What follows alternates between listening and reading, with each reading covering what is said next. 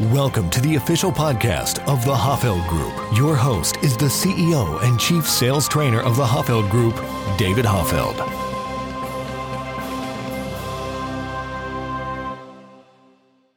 Welcome to the Science of Selling, the place where you get actionable sales insights that are backed by hard science. I'm your host, David Hoffeld, and today we are going to talk about how do you deal with pricing objections. When someone says your price is too high, it's just too expensive, what can you say at the close to help reframe that for them?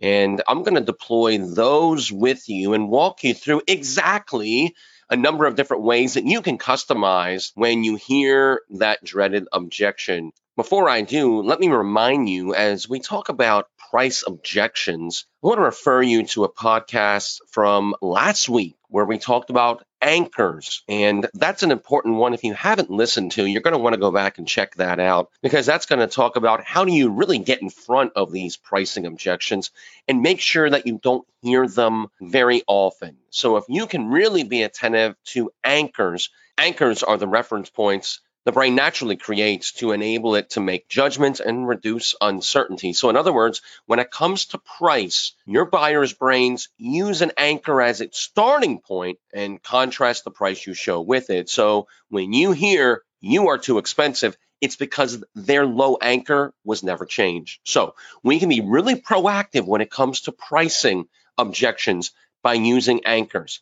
In addition to that, let me share with you two other things before we jump into the responses. Number one, another great way to deal with pricing objections proactively is to make sure you're building high levels of value. Two things you want to remember when you do this. Number one, you want to focus on differentiation, because when it comes to competitive advantages, there are two primary types: cost leadership and differentiation.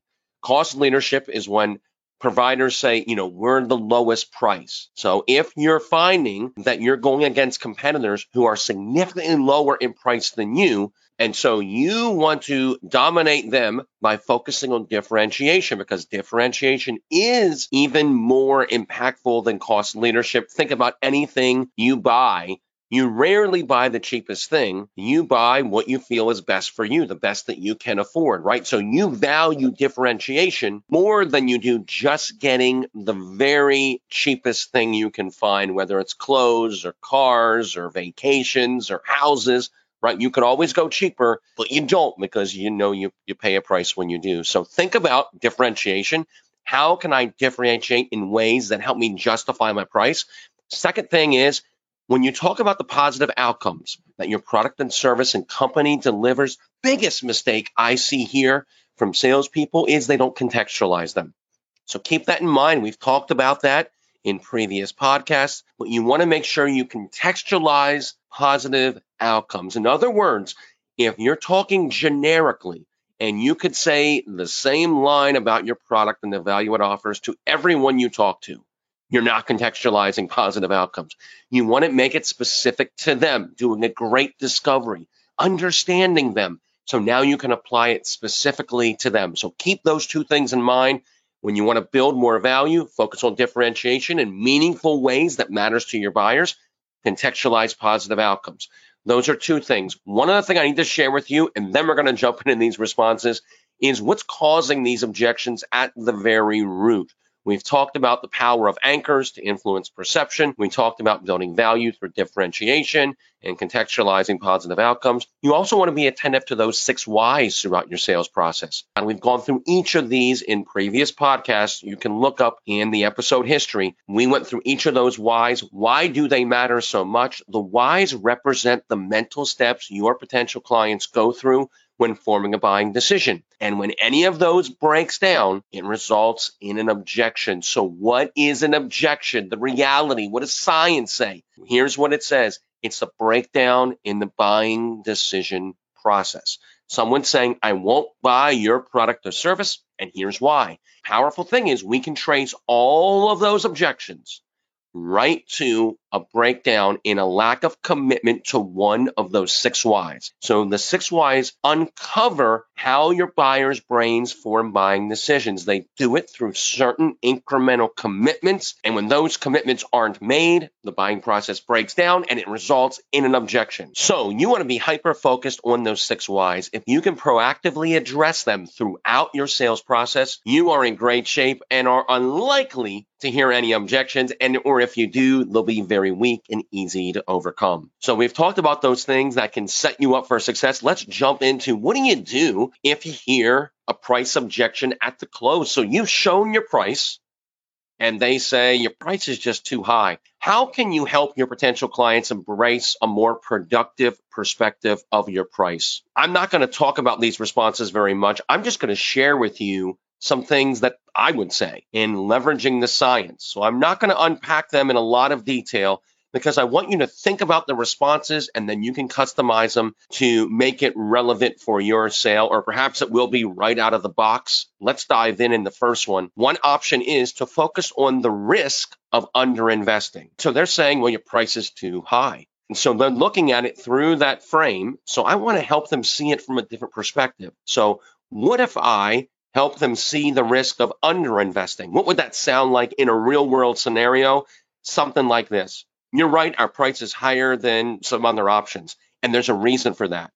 We both agree that our solution will deliver the results you need. And then you want to come out of it here and you want to mention those results. Whatever the main things were, 5 to 7 seconds, you want to share, remind them of them so they're front of mind. Then you're going to go. What many companies in your situation find is if they underinvest in a solution, they will miss out on some of the outcomes they want to attain, which ends up costing them far more. So wouldn't you agree it's better to spend a little bit more to ensure you get the results you need? Notice what we did there. We looked at the risk of underinvesting. We want to give them a new perspective that there's more risk in spending too little than spending too much. So let me go through that again without any commentary. You're right, our price is higher than some other options, and there's a reason for that. We both agree our solution will deliver the results you need, mention those specific outcomes. What many companies in your situation find is that if they underinvest in a solution, they'll miss out on some of the outcomes they wanted to attain, which ends up costing them far more.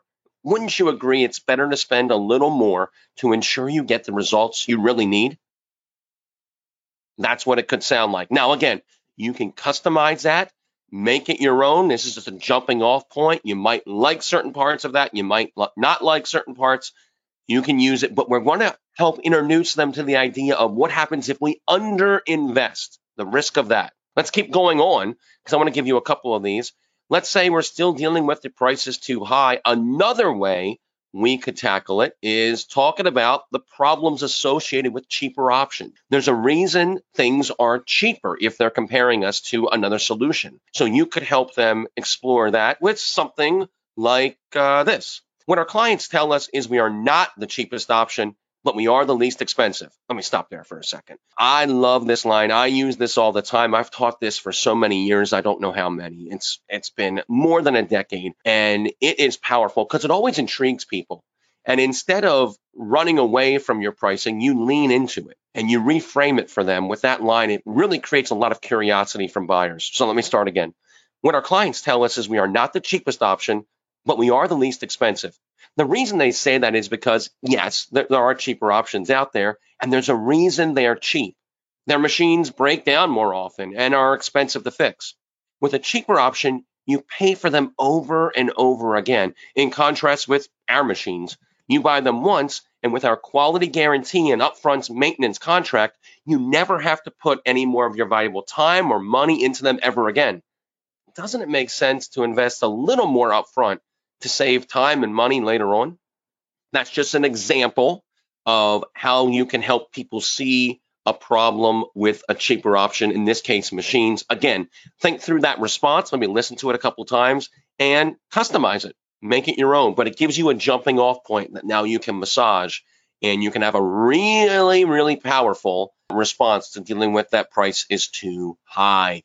Well, let's keep going on. I want to share with you one more thing here, and this one will do a little shorter. And this is when someone says your price is too high, you can break it down for them. because they're often looking at, okay, it's $50,000 too high, or $5,000 too high, or $500,000 too high, or $5 million too high, depending on your sales context. Whatever it may be, there's a number that they think, okay, this is what it should be. And one powerful way to do that is just help them not focus on that big number, but to focus on a smaller number. So here's what that could look like. One thing to remember is that though you're paying for our service once, you'll have it for the next 3 years. In fact, when you look at the cost over the 3 years and factor in all of your employees who have access to the service, it comes down to an investment of really only a few dollars per day per employee. You can help them break that down. And then you could follow that up with a beautiful question, second level question of assessment, like, so I guess my question to you would be, is it worth a couple dollars a day to have your employees have access to this service for the next few years? And so there's a lot of ways you can customize these, but the three we've talked about, the three strategies are the risk of underinvesting, the problems associated with cheaper options, or you can just break it down for them and help them see a couple dollars a day, though it may look like a big number up front. When you average it out over the lifespan of the product or the service that you're talking about, it is minuscule in compared to the value that you'll be getting. So think through all of those responses, because I know this can be a challenging objection and can really demoralize us when someone hits us with your price is too high. But if you have some of these responses and strategies in your back pocket, it will allow you to respond to the challenge and really help your potential client see why investing in your product or service is the right thing for them. So think of it as people are stuck in this unhelpful perspective, unhelpful for you and certainly them, by looking at your price and not seeing all the value they'll be getting. With these different responses, you can really help nudge them into a more productive way of looking at the situation that's better for you and them and will help you advance the sale forward. So I would encourage you, think through each of those strategies I've shared and everything we've talked about. We covered a lot of ground today really quickly when it comes to reframing price objections. Give them some thought, put some practice into them, and then start using them, because when you do, you'll see the power that science brings to the sales process, because there is a tremendous amount of scientific research behind everything we've talked about today. We won't go into it, but when you use it, you'll see the power that science brings and the transparency it brings to selling. So what are you waiting for? Get out and use these responses and go sell something. We'll see you next time.